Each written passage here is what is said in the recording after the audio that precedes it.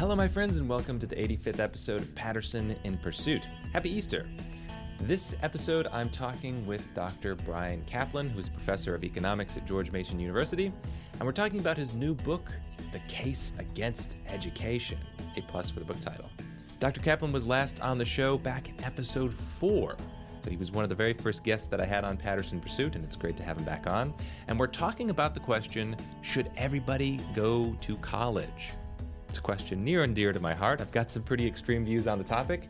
Dr. Caplan has much more moderate views than I do, but compared to the mainstream, he actually has some pretty radical ideas and suggestions. I'm sure you guys will enjoy our conversation. If you want to pick up a copy of his book, you can find it at the show notes page this week, which is steve-patterson.com/85. One announcement before we start. I'll be doing a live Q&A this April 25th at 7 Eastern for everybody. It's not just for my patrons. Usually I do the live stream Q&A for patrons, but this is going to be open to any listeners of the show or the YouTube channel or social media or whatever it is. If you've got some questions about metaphysics and epistemology or the philosophy of math or my travels or politics, whatever you want to talk about, if you've got a question for me, I will try to answer it on April 25th. All right. I hope you guys enjoy my conversation with Dr. Bryan Caplan. All right, Dr. Bryan Caplan, thanks so much for coming back on Patterson in Pursuit. Thanks a lot for having me. So last time you were on the show was almost 2 years ago. And wow. we were talking about anarchism, and we even mentioned then the case against education. So it's great that I've been ready for it, and it's great that almost 2 years later now it's out in print. Congratulations on that, by the way. Thanks very much. So where I want to start is with a general claim that you encounter everywhere, especially in America, maybe the West at large, and it's the idea that in order to have a successful career or even a successful life, you have to go get some education. Whether it's definitely got to be high school, that's not even up for debate, but really if you can make it work to go get your BA, go get a BA. If you can get any higher education above that, definitely go get that. It's always going to pay off. No questions asked. I know my dad kind of had this perspective growing up. My brother and I went to the same college, and it was like, look, I know you guys are frustrated with going there, but it's just going to pay off because that's the way the world works. What do you think about that? It's overstated, but basically true. So, what I say in the book is that the main problem for college paying off is just whether or not you'll finish. So, here's the thing, is that finishing is quite predictable. The best predictor of future performance is past performance. So if you did poorly in high school, then you're probably not going to be able to finish college. And in that case, I say it's not a good investment. On the other hand, though, if you are someone with a high probability of finishing, then even after making a lot of different adjustments that make sense to make, still it looks like you're getting a quite nice financial return. Now, it's not true that there's no other way to be successful in the United States. That's crazy. If you go and look at the whole distribution of earnings, you'll see people with who are very successful with high school degrees or even dropouts. It's just that it's a lot less likely. And furthermore, it does seem to be partly causal. That's important. I see partly, but so it does seem that on average, if you go to college and finish, this will actually cause you to have higher earnings on average, although again, your mileage may vary, and yes, and you can go and find exceptions. And the exceptions are not phenomenally rare, but still, if you're just trying to gamble sensibly, then I would advise people that are likely to finish college to do it, unless they got some great other idea.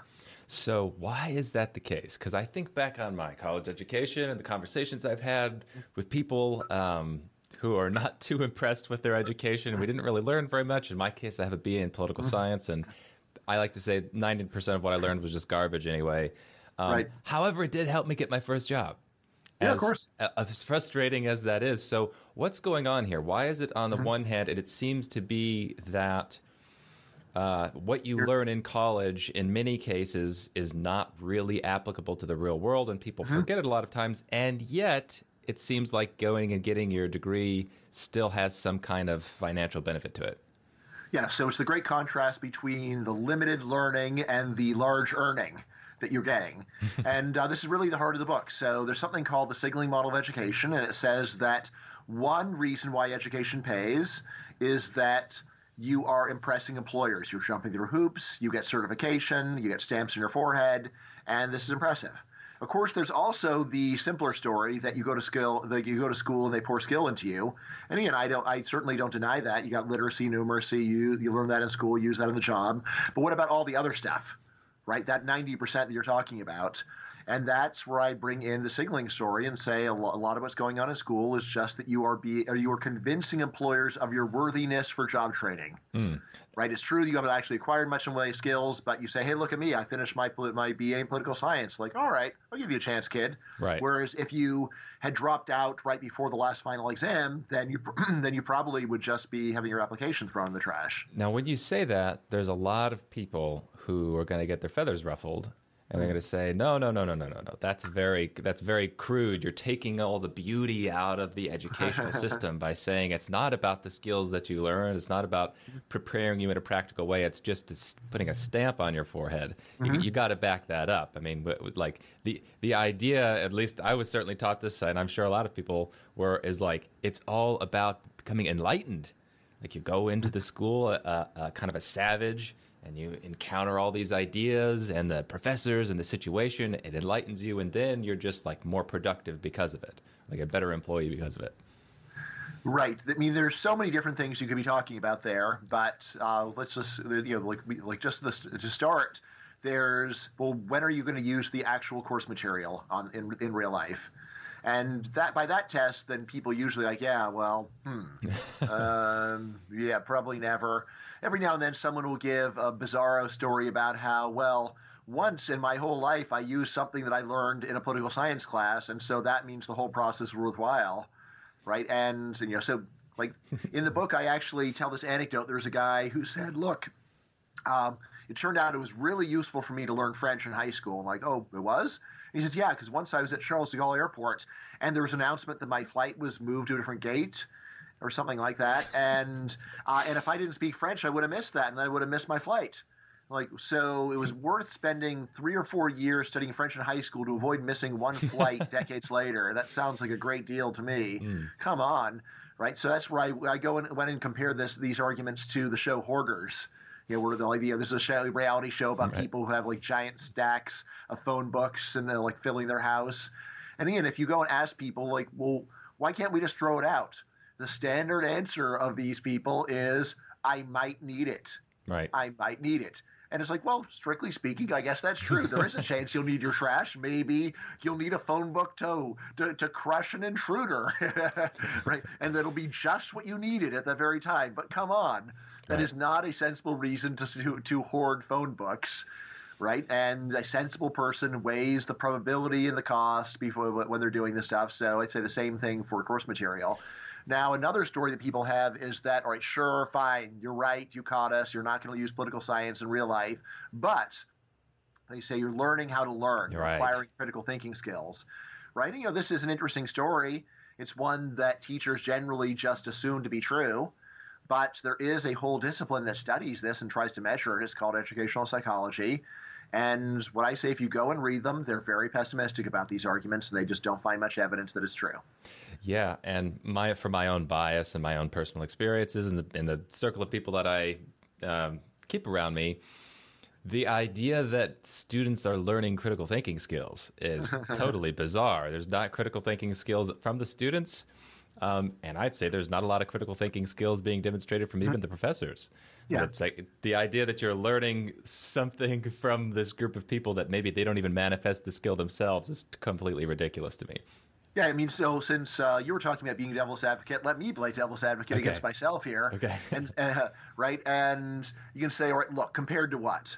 All right, you may say college students barely engage in critical thinking, but you know how little critical thinking high school students engage in, right? And I do talk about research on this, and it is true that if you give plausible tests of critical thinking, and especially the ones I like are ones where they don't tell you to do critical thinking. They just give you problems and see what you do with them, right? Well, you'll see that people with more education generally get higher scores on these tests.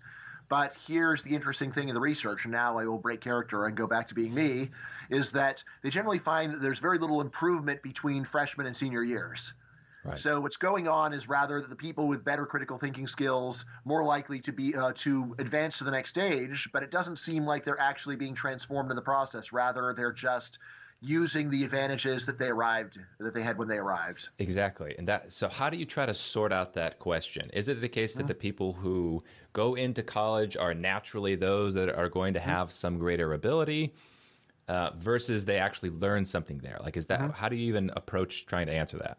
Well, I mean, what researchers usually do is they try to get a measure of how good you were when you started and then compare it to how good you are when you finished. So that's so that study that I was mentioning did exactly that. Another approach that I use is this. We just go and measure the totality of what adults know and then say school could not have caused more than 100% of that. Okay. All right. And for many subjects, this will give you the answer of school teaches essentially nothing because adults know essentially nothing about the subject. Right. Even subjects where people spend years studying in school. So the one that I think is most shocking is for foreign languages. So a typical high school student in the U.S. will do 2 years. If you're going to college, probably 3 years or even 4 years. And yet if you go and actually just ask American adults whether they learn to speak a foreign language very well in school, under 1% say yes. Wow. Under 1%. So we're not talking about they spent 5 weeks in school on it and they didn't learn to speak it very well. We're talking about years and years, and yet people, by their own admission, their own self-evaluation, which of course tends to be inflated, say that they just didn't learn to speak it very well. Man. And we can see very, very similar things for history, for civics, for science. If you give American adults the easiest conceivable questions on these subjects, I mean, just stretch your imagination. What is the dumbest question I can ask about these subjects? And again, I'm talking, like a literal question that is included in one of the main surveys is: does the Earth go around the sun, or the sun go around the Earth? Questions like this, like on average, Americans will be able to get half of them right, roughly. Now, so, do you put stock in something like that? And that's hard. That's hard to conceive that it is actually the case that half of the people we're talking. I don't know if that were generalized to the public. 150 million people don't know that the Earth goes around the sun. Yeah. So again, that's one where you might think people are just hastily not answering the question, but no, I mean, do antibiotics kill viruses? Another question on the science test. Right. All right. Everything is radioactive. That's a fun one. True or false? False. Actually true. Everything's radioactive. That makes me think, though, that maybe I could see an answer to those questions being answered that way, is to say that people treat those things as a game, it's like satirical what if humor, like, what the heck? Yeah, sure. If everything's radioactive, whatever. I'm going to go grab some coffee after this. Don't care. Yeah. So again, it's true that they don't care very much, but is reflective of the knowledge that they don't have, right? They don't have knowledge because they don't care. Right? And despite the fact that they were made to study this for years in almost any education program in America. No, I mean to say I'm being optimistic here. I'm thinking maybe they don't care about the questionnaire. Yeah. Maybe they're they know the answer and they're giving false answers for fun. I'm hoping that's what's going on. Yeah, there's a few trolls, but no, I mean I don't think that's likely to be true. Like for any significant degree. I mean, again, like there's a whole body of research on when do people lie to researchers. Right. And basically, people lie when the question's uncomfortable or awkward. But on the other hand, if their pride's on the line, if it's I want to impress people, people try. Interesting. I mean, here's a funny thing: IQ tests are predictive, even though there's generally no financial reward for doing well on that IQ test. Right. And and what's going on? It's like people don't want to look stupid. It's embarrassing. Well, I mean, I'll say I don't like taking IQ tests because I'll feel embarrassed if I don't do well enough. It's like I'm smart, right? And then no, you're not. I'm like, oh man, so don't give me the test. So you also mentioned, so that was the one hypothesis or the one way of testing what people learn. The first one that you mentioned was testing it before and then after, and I think about my own experience again. And what I'm sure is a lot of people's experience is when I went in, I got to start college young. I started when I was 16, and I didn't really care that much about getting, A's, I would say. I was getting like B's and whatever. It was fine. I was interested in the martial arts, doing other things. But I had a girlfriend at the time that was a straight A student, and she came to the school that I went and was getting straight A's. And I thought, you know what? I think that's a good idea. I kind of like this idea stuff a lot. I think I'm going to start getting straight A's. And so I started becoming a straight A student. But that's not because of the educational system. So if somebody went in and saw my performance coming in and then went out, saw my performance coming out, they would go, oh, look, we have changed this Steve Patterson. Now he's a critical thinker, and he wasn't before. But that's just not true at all. It's a totally unrelated experience about a personal relationship that, changed my grades. I mean, even in your story, it seems like when you decided to become a straight A student, you probably started learning more, right? So here's what I did is I learned how to regurgitate very well. So I learned how to get A's. Now, I don't exactly equate that with learning, but I guess it's learning one one thing. Yeah, I mean, here's the thing. Like even just regurgitation requires a lot of knowledge, and just being able to tell a professor what he wants to hear requires a lot of knowledge. Okay. Yes. Like knowing my philosophy professor is a utilitarian, so he's going to want a utilitarian answer. Right. Most people could not do that. Right, most people could not successfully tell the teacher what he wants to hear because they're so clueless. And I'm not even talking about most college students. I don't think if you went and told the college students, like for a typical ethics class before the final exam, all right, kids, remember, the professor's utilitarian, so tell him what he wants to hear. Like, that's really helpful. Well, my point in saying that though is that if somebody were to try to gauge my intelligence or by whatever metric going into college, it would look very different coming out of college. But that's because my values changed.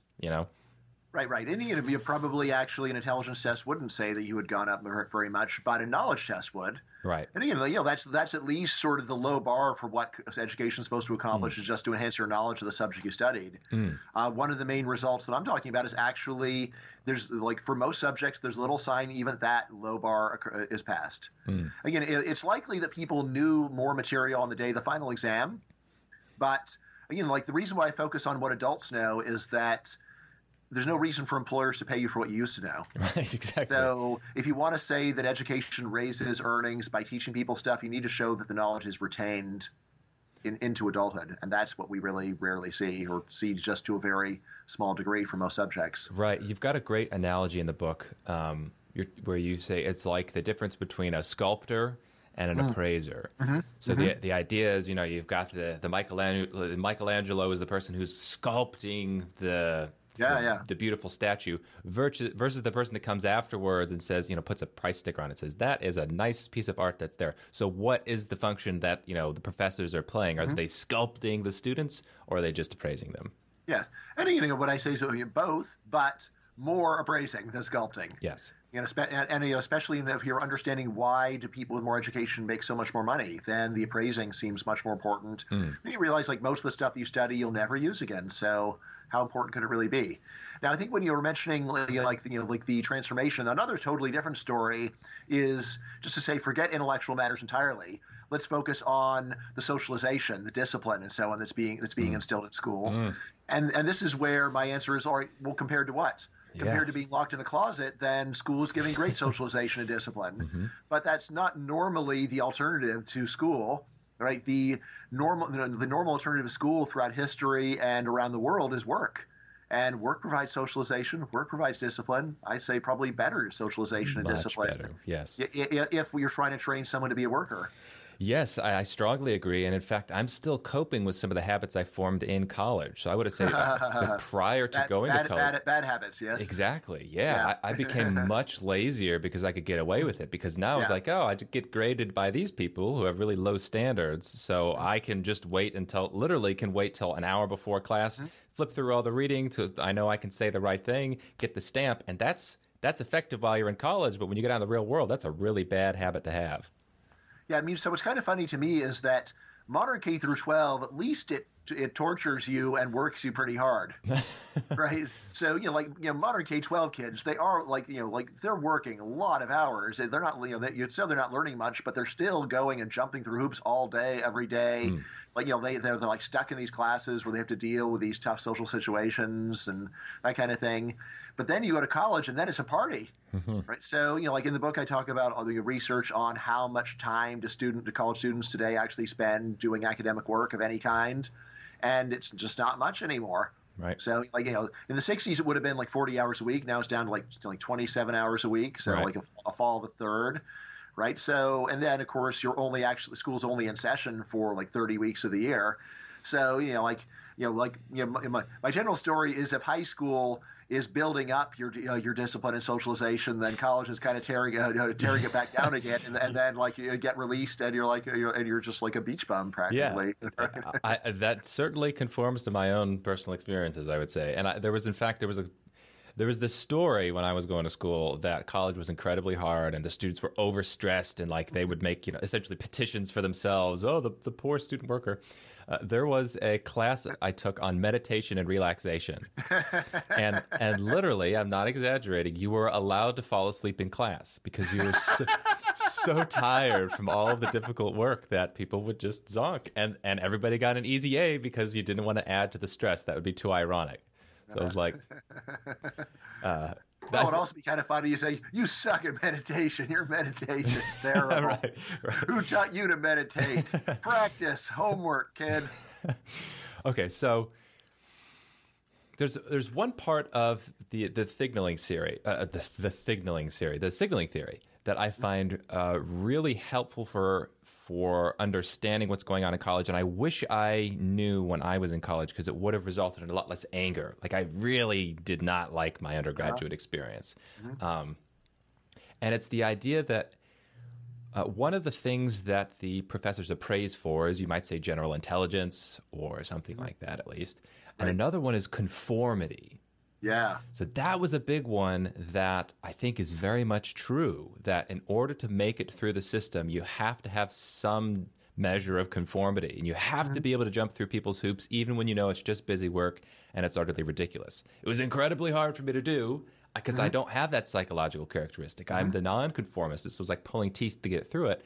But then I think about the workplace and I go, it is true to say that conformity is a valuable trait from an employer's standpoint. Like I make a difficult employee. I have to be self-employed because I'm not a conformist. So I think there's definitely something true in this idea that college weeds out the people who are more conformist kind of worker bee mentality versus like the independent entrepreneurial types.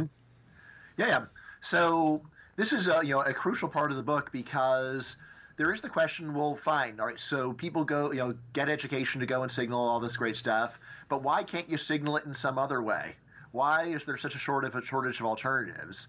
And again, if it were just a matter of signaling intelligence, you could say, fine, give them a test. It takes 3 hours. If it were just a matter of work ethic, you could say, fine, just make them work for a while. But you could do that in lots of different environments. But if one of the things you're signaling is conformity, and if you happen to be in a society like ours where everyone knows you're supposed to go and get your bachelor's degree, then it's very hard to come up with any alternative, because when you go and say, look, I'm going to signal my conformity in a weird way, in a novel, original, creative, innovative way. Right. Like there's a catch-22 that doesn't signal conformity, it signals nonconformity. Right. So there's what I call locked-in syndrome, where once it is just standardly accepted in your society that you're supposed to do this, the person that doesn't do what they're supposed to do looks like a very bad risk, and employers are nervous. And again, what's interesting about this is it's very sociological. If you're in a country like, I believe, England, where college lasts 3 years, you only have to do 3 years, and that's fine because that's the normal thing. If you're in a country where it's 4 years, then you got to do 4 years. If you're in a country where doctors have to do a bachelor's degree before medical school, then you better do it too. But there's other countries where you can go straight from high school to medical school, and in those countries, that's okay. So the conformity is crucial, and yeah, you're right. So, I mean, people often say, well, employers are looking for people who think outside the box, and depends upon which position you're in. First of all, right? They don't like a receptionist who thinks outside the box, or like an assembly line worker who thinks outside the box. It's like, no, that's not what we're looking for. Right. That's disruptive. But in any case, even if you are in a more important or managerial role, still there's a big limit to how much nonconformity you want. You don't want someone who says, you know what, I think I should be the CEO and you should be the worker. That's my new system. It's like that person is very disruptive and it's hard to get stuff done. Yep. So yeah, like businesses are generally, they're team sports, and people need to work together in order to get stuff done. And it's frustrating if you're a nonconformist and doesn't feel very fair. But it's well, there are other people in the world, and there is a reason why they're doing this, and like even nonconformists benefit a lot from the conformity of others because there's corn in the grocery store. If everyone involved in the corn industry were big nonconformists, like how much corn could there possibly be? It's like, well, there'd be 1,000 different kinds of corn, but maybe like one stalk each or something like that, because like they just wouldn't work it into a nice clean system. So now I self-identify as a nonconformist also. How I got a PhD, despite all of this, is because I'm a very selective nonconformist. I'm someone who says, well, like, what's the system exactly? What do I have to do? What can I weasel out of? I'm very strategic in that way.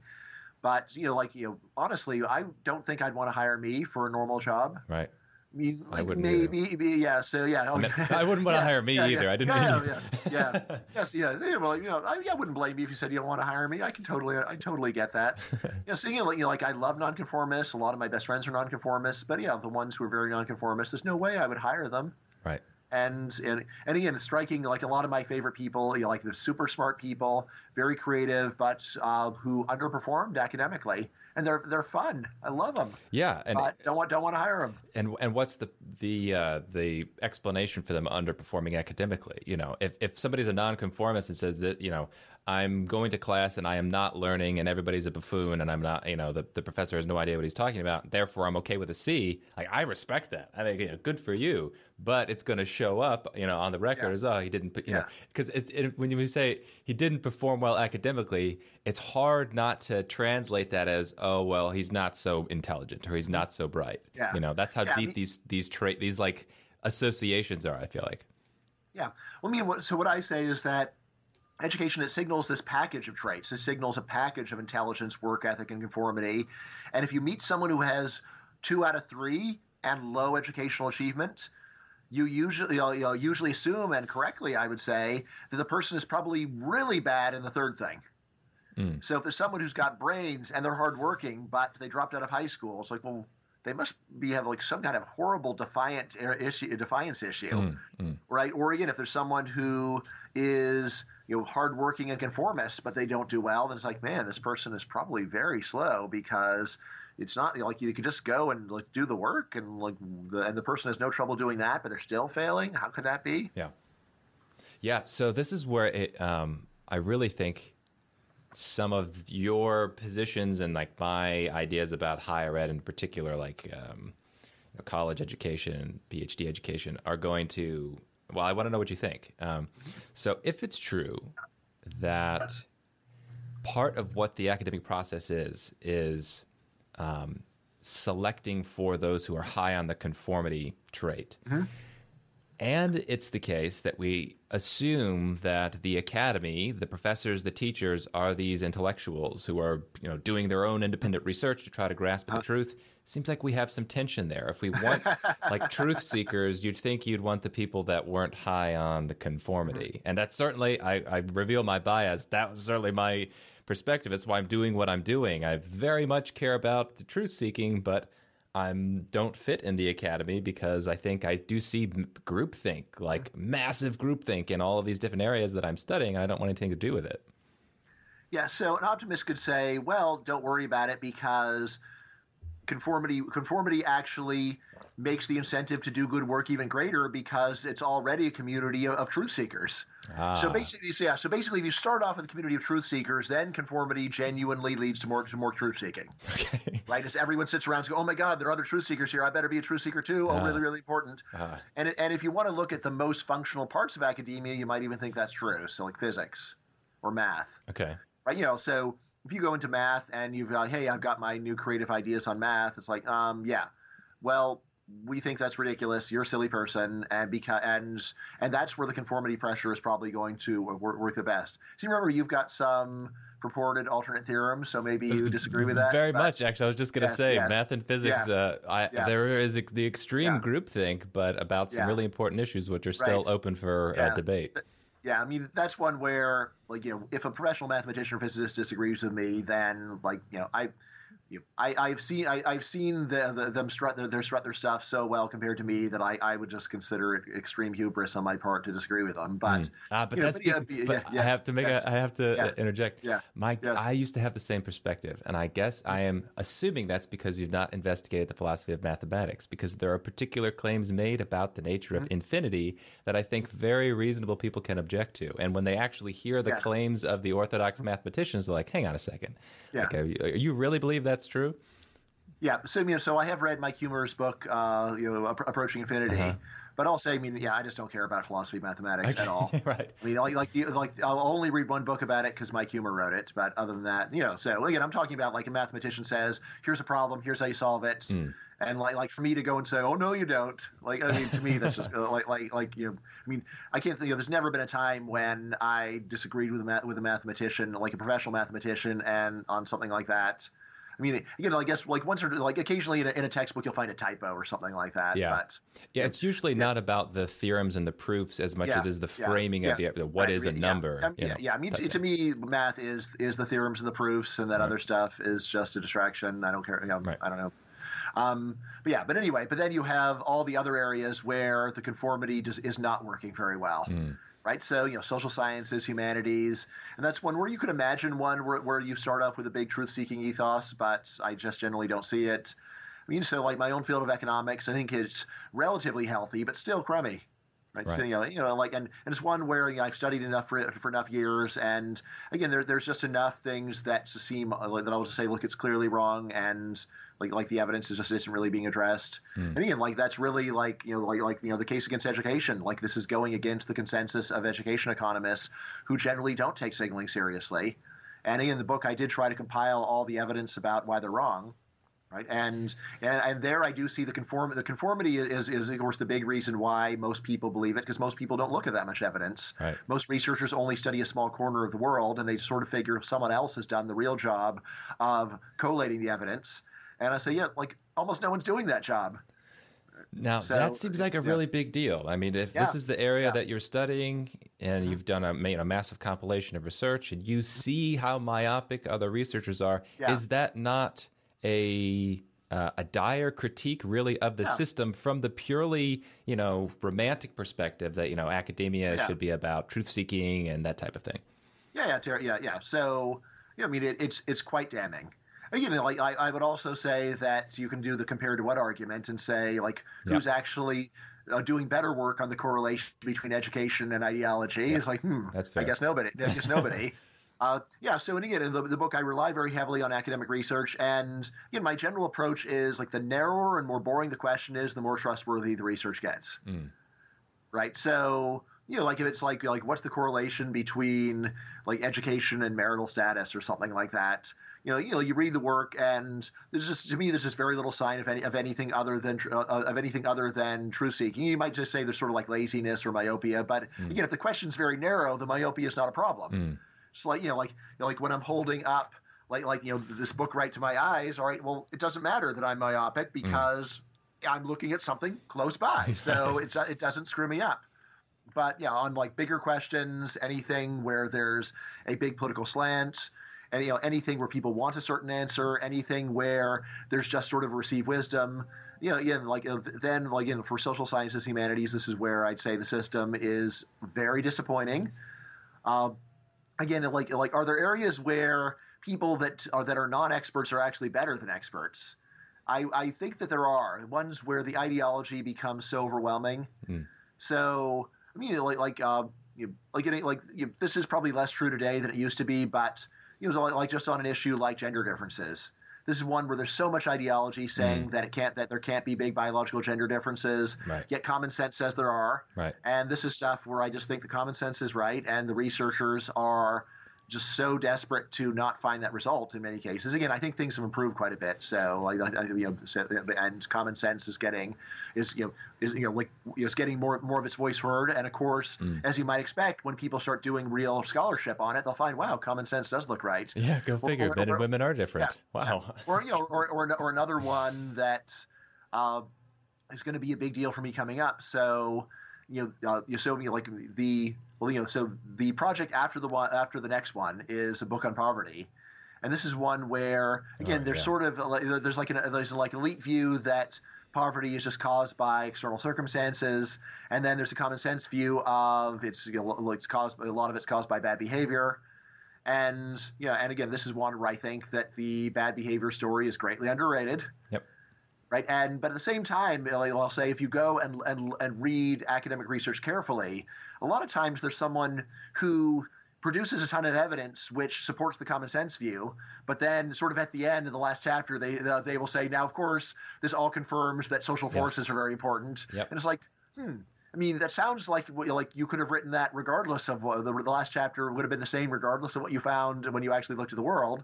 So I'm going to be I'm very pleased by all the stuff that you did when you were actually looking at the world. But now when you go and tell me what to think about your results, that's where I'm going to discount your view a lot, because it seems like it's so important to you to get a different answer. Right. And I wonder if that's reflective of their own personal beliefs, or if it's the reflective of the kind of institutional bias that maybe they're not, maybe they're going to cause some more ruffling of feathers if they actually follow their conclusions to their logical end. Yeah, so like both things are going on. I think ultimately most people are conformist, and so you don't need to, like people. There's not that many people who are deliberately toning things down to avoid getting people upset at them. I think there's just a lot more people who've just drunk the Kool-Aid, and they genuinely believe it. But sometimes when you talk to people talk to researchers off the record, they will go and say things, and they'll say, well, why didn't you say that in the book? You're like, well, yeah, I didn't say it in the book because I didn't want everyone to yell at me. Yeah, well, although there's other people who will say, like, you talk to them and you say, I'm surprised you did say it, and they'll say, well, I just tried to be very diplomatic about it, not to use words that would upset people. And and by the way, of course, so I think it's very important to be self-referential about these arguments you're making, Steve.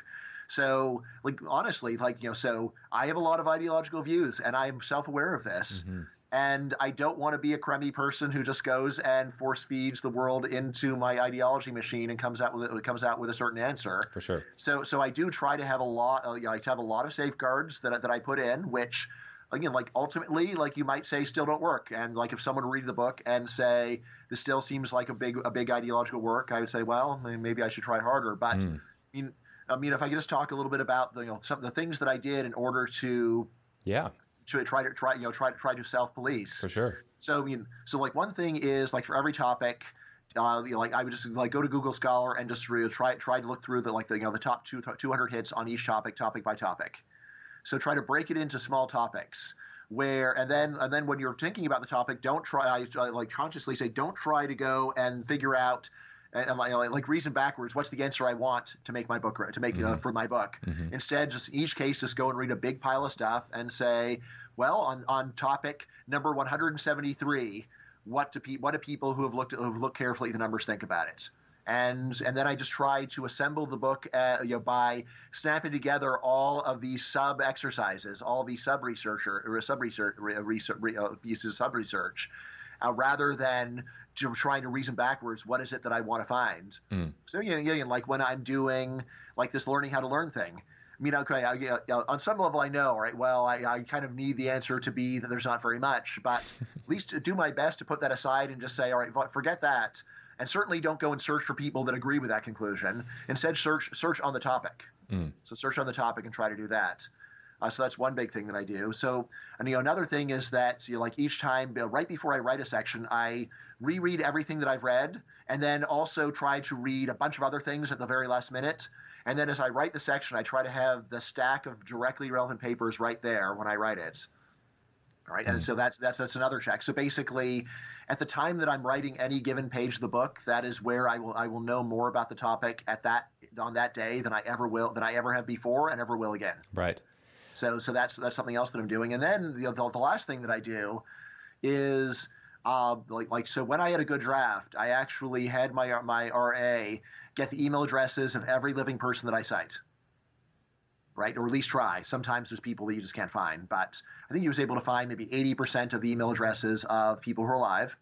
Sometimes I actually email them and turns out they're dead. But anyway, but basically email every single person that I can find that I cite, and say, look, I cite, this is my book. I cite your work. I'd be happy to give you the entire book to read, or I could just go and tell you what sections where I cite your work, and then you tell me whether I've accurately summarized your work. No. Right? And I really did do this, and I think so I'd say probably about 15%, 15% of the people that I email go and write me back. And then if ever they have an issue with how I'm summarizing their work or anything else, I try to take that into account. Of course, if it's just general comments, I try to take that into account, but I kind of expect people to disagree with the general perspective. But what I really take seriously is a researcher who says you have misstated my conclusion. Right.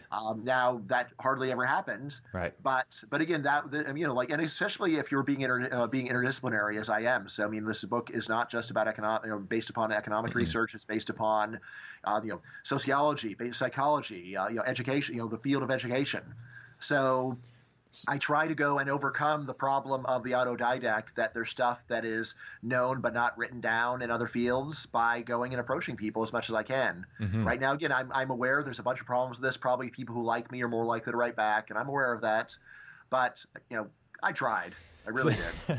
So that last section is interesting. You mean to say that you sought out some type of peer review that wasn't the formal peer review system? Yeah. You personally... Yeah. I bring that, I say that facetiously because when I wrote my first book on philosophy, I got a bunch of flack from academics who said, oh, this is not officially peer reviewed. There's no way it could be high quality. And I said, no. There are philosophers who I very much respect, who I did personally correspond with for the same reasons that you did. And I value their feedback, and I incorporate it into the book. So I think that's a way stronger process of peer review than the actual, the formalized one. Yeah, I mean, so your thing is harder for an external reader to verify that it really happened. Right. And they're also concerned that you're only talking to people who agree with you. Right. But honestly, listening to what you said, what I would do is drop the philosophers I respect thing and just send it to a ton of people. Here's the thing, though. You say that they won't read it. Well, they won't read it, but even if they do, to be honest, I'm so deeply unimpressed by the state of modern philosophy and modern thinkers in general that it's presumptuous, but most likely it's going to be terrible feedback. It's going to be criticisms of me as a person. It's going to be not understanding the topic that I'm talking about. So I had a professor review the book, and it was a nightmare, and revealed that there was an incredible myopia even in somebody reviewing the book, talking about logic and the different laws of logic, difference between propositional logic and other things, where it was like criticisms of my work that are just factually wrong, and if the individual was more aware of their own field, those criticisms would have been made. So I have such low respect for, in general, your average PhD, that I really don't care that much about their feedback, because I just see over and over they don't really know what they're talking about. Yeah, I know that sounds arrogant, but I feel the same way, but a lot of times, but I humble myself and do it anyway. So honestly, if I were actually criticizing someone in print, especially if it's for a book or something like that, even when I think that they're an idiot or they're crazy, I go out of my way to go and send it to them and say well, what do you say about this? The natural human tendency is arrogance. Yeah, I know this because there isn't a time in my life when people didn't call me arrogant from the earliest age. And so. On the I don't think my personality is likely to change, but still, if you really want to seek the truth, you've got to go and say, yeah, well, I am arrogant, and of course that inclines me to think I'm right regardless. So let me go and try to go and do a bunch of checks, which my own personality tells me are totally unnecessary. Yeah, and that's what makes me nervous and makes me want to do it, and I think I need to do it anyway. And it's bitter for me. Like the way that I read feedback generally is, when I receive it, I don't even read it at first. I just print it and put it in a stack. Yeah. And then I go and read it all on 2 or 3 terrible days of my life when I just go and read the stuff and oh man, they don't like this, they don't like that. I mean, so partly it's just, I need to get in a state of mind where I'm ready to be criticized. But also, I think that it's very helpful to go and read a bunch of criticism at once. Oh, yeah. Because then you can go and compare, see, are there patterns, or like, a bunch of people say I'm wrong about something, or is it just this person with a different complaint? Yeah, for sure. I mean, criticism is massively important, and I don't respect the people I respect because they agree with me. I respect because I think they actually know what they're talking about, and I deeply value criticism. But I think in that short exchange, I think that's the difference between a little bit more conformity and nonconformity, because truly, deep down, I do not respect the actual understanding of the people who are supposed to be knowledgeable in at least my areas of philosophy and the things that I talk about. And so the analogy for me is, imagine I'm writing about, some topic in ethics or whatever, and I get a whole bunch of theologians and pastors from the local area who say, Steve, we've looked at what you've said and we have these criticisms. And it's like, okay, I hear you. I hear your words, but I'm very familiar with these ideas of the pastor criticism. I grew up in that, and I just don't think it's very good. I think all of them, like, systemically, they're not good. So maybe there's going to be a few pastors that I respect and will listen to. The rest of them, really, I don't find their commentary sophisticated. Yeah. So, I find that was helpful is like narrowing the question down. So, I wouldn't say, Lutheran pastor, if I wouldn't take put much stock in his answer to the question, was Luther good? Right. But on the other hand, it's if the question were narrowed down to what were the main disagreements between Luther and his wife on theology?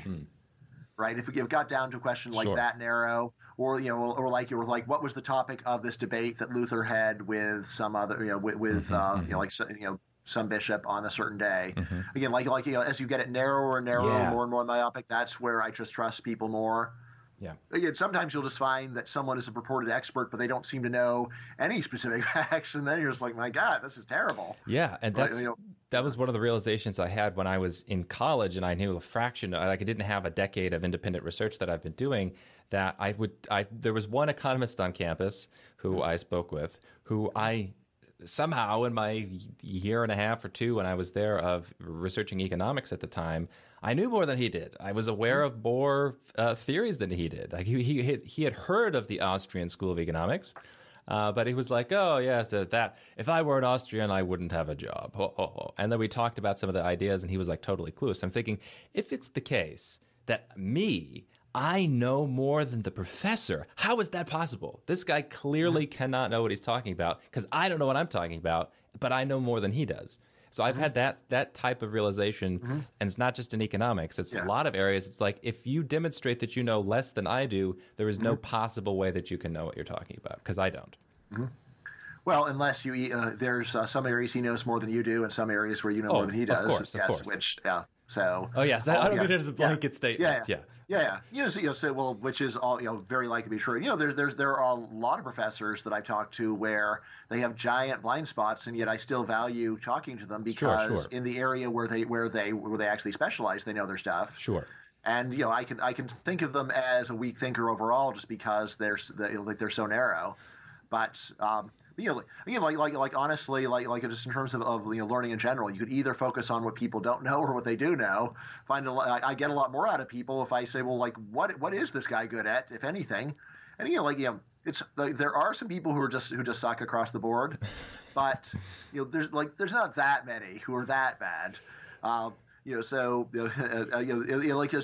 more of a matter of, well, what is your thing? Okay, that's your thing. Okay, so I figured that you would know a lot about world history as an historian, but you just don't, and you don't even pretend to. So, all right, what you know about is the history of Albania. All right, well, that's interesting. Let's talk about Albania then. So this is a great segue then for the feedback that you have received so far. I guess I have two questions. One, how far outside the mainstream are you with the conclusions in the book? Like you said, signaling theory is not very popular, but it seems so clearly correct. It's so airtight that I want to know how much outside the mainstream is. And two, what's the feedback you've actually received specifically on the book from your fellow academics? Right.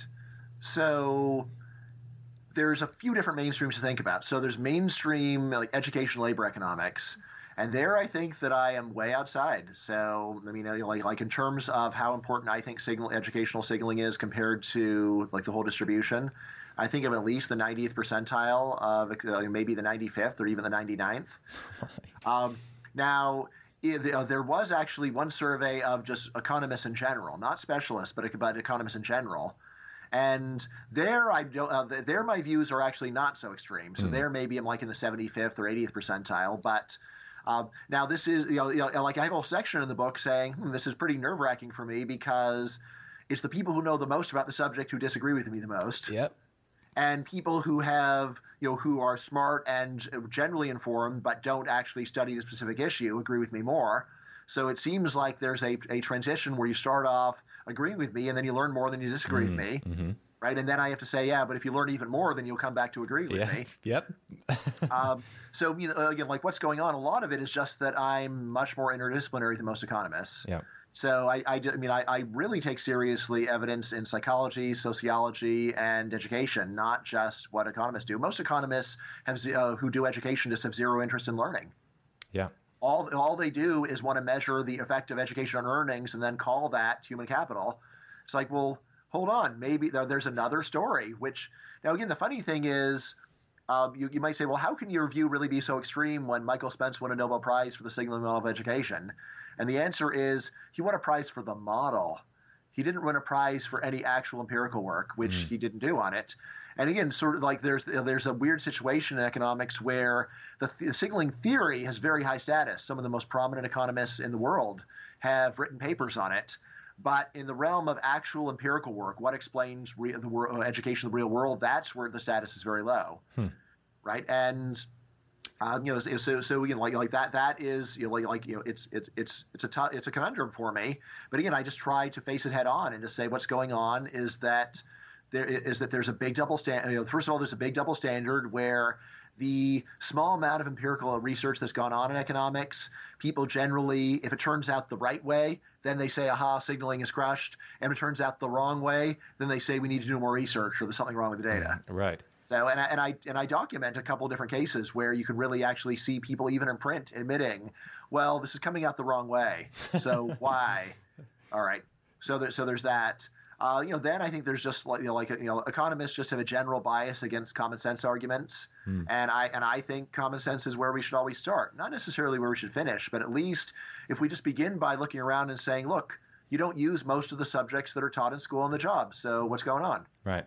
That to me is an argument that's important and not decisive, but it's convincing. Yep. And I think a lot of economists would just suddenly, oh, you can't say that, bah, bah, and like, no, not bah. Serious. It's a serious argument. I mean, I think what you're saying is correct, and I'm not surprised in the slightest that if you've done interdisciplinary work, then your conclusions are, I think, reasonably going to err away from whatever the orthodoxy of that particular discipline is, because I've seen it in my own research. Like, that is the common thread in every area that I've studied. Is there's the minority school. Some heterodox school that's not orthodox, they seem to get the fundamentals right. They seem to have the right perspective. And it synthesizes nicely with another like heterodox school. There's like a whole worldview, I feel like, that you can kind of piece together here that disagrees with all of the orthodoxies, but are actually very much internally consistent, and I think have a better methodology. I think the myopia, that problem of is really, really bad. Like the method, I would say it's a methodological error. For your colleagues, the way that you've described them doing their work, that's a really, really bad process for trying to discover truth. I mean, so your approach may be good too. I would describe my approach very differently. I would say that I try to beat mainstream economists with mainstream psychologists, for example. I don't go and try to find some heterodox psychologists and then use them to criticize economists. I try to find like normal, boring, vanilla psychologists and say, look, this is just what a normal person who looks at the evidence concludes, and not just one, a whole lot of them. So I still will read the heterodox people, but again, like I usually try to focus on questions narrow enough where Just think like normal, boring, vanilla people are normally right, and on the other end, like heterodox people are more kooks. Again, so like my general view is like heterodoxy is better as a general view than for any specific issue. I mean, like for any if I want to find out like what happened at the Battle of Kirkuk, right? This is one where I would go and find like a boring mainstream person who specialized in that area. I wouldn't go and find like who are the radical, really innovative Kirkuk people. So like that's where like that sounds like it's such a narrow issue that I would just distrust someone who was like, oh, you got to understand it was totally different. But maybe that person's right, but again, like when it's that narrow, that's and especially if the person has a big ideological axe to grind, that's where I don't trust them. But again, like if someone says like I've got a different general story of what was happening in the First World War, that's where I'll say, well, that's it. That's more interesting, and that's one where it's much easier to believe that person is right because there's a whole ideology of what the story has to be. Yeah, and it's not one where studying all the particular cases automatically lends itself to an answer. It's one where it requires judgment, and it requires a detachment from one's society to really do well on this thing. Then, and if there's sort of one like general heterodox attitude that I strongly approve of, it's detachment from one's own society. So like if you really want to understand it, forget that you're an American who lives in Virginia, who's white or is male or has this background or was raised Catholic or Jewish or whatever. Just screw all that stuff and just think of yourself as a Martian. Right. And I do try to put this in there. People who make fun of me on Twitter for being a Martian, and it's like, look, this is not what comes from my heart. This is something I cultivate deliberately, consciously. I'm trying to be like a Martian, even though it hurts, because this is what I think gets you to the truth. No, I agree, and I don't think there's too much disagreement with kind of the way that I'm approaching things, and you are. Well, I guess probably in practice, it's very different. But I agree that the larger, the more abstract, the more theoretical, the more openness to heterodoxy there is, especially when the other common trait I see when talking with experts like yourself is that a lot of times when you get to a certain level of knowledge in your own field, tends to be a lot of distrust about the foundations. Have the foundations of that field actually been properly established? Is the methodology of economics actually properly established? Or mathematics is a good one. What are the actual foundations of mathematics given the overturn that happened at the turn of the 20th century? Like those, when you get to a certain level, you start seeing that those are really important and largely unsolved issues. And so when you look around and see a bunch of work that's being produced, given those same assumptions, it all seems dubious. It's like, well, that might be true if it's the case that these ideas were sorted out, but those were never sorted out properly. Yeah, I mean, when economists talk about the foundations of economics, this is where I'll just say you can safely ignore them because they don't know anything about it. They never studied it. They don't read anything about it. They're just going and using the fact that they studied a subject that has the same word in the title. I studied economics. Doesn't mean like economics and the foundations of economics are two totally different things. Right, and you could be a great practicing economist and just have completely ignorant views about like epistemology and and of course they generally do. But to me, what I say is well then forget what their abstract claims about what the foundations are. Look at what they really do. Right. So I'll say there's like Milton Friedman's like methodology of positive economics, which again generally most economists have never even looked at, much less read. But they have sort of a quick summary that they've heard, and they'll parrot it off if epistemology comes up. But I'll say, look, ignore all that stuff. What do you actually do as an economist? And it's nothing like what Milton Friedman talked about. Milton Friedman didn't do what Milton Friedman talked about, and that's good because if you followed the epistemological recipe, you couldn't your work would be terrible. So look at what people do, not what they say, right? And here's the good news: people can do great work even though their general theory is terrible. So for people that are interested in reading your book and reading more of your work in general, where can they get a copy? I'd recommend just go to Amazon. It's only $20. So can you afford not to buy The Case Against Education? I think not. Certainly not. Well, I think that's a great note to end the conversation on. We went a little bit over. I super appreciate your time. This has been really interesting, and hopefully I'll have you back on the show. Thanks very much. Continue your search. This sounds like a great idea. All right, that was my conversation with Dr. Bryan Caplan. Hope you guys enjoyed it. There's something special about GMU, George Mason University. I've been to a lot of campuses all around the world now, and can't say I'm particularly impressed with most of them, but there are definitely some bright bulbs at George Mason, so credit where credit's due. They're doing some good work there. All right, that's all I've got for you today. Talk to you guys next week.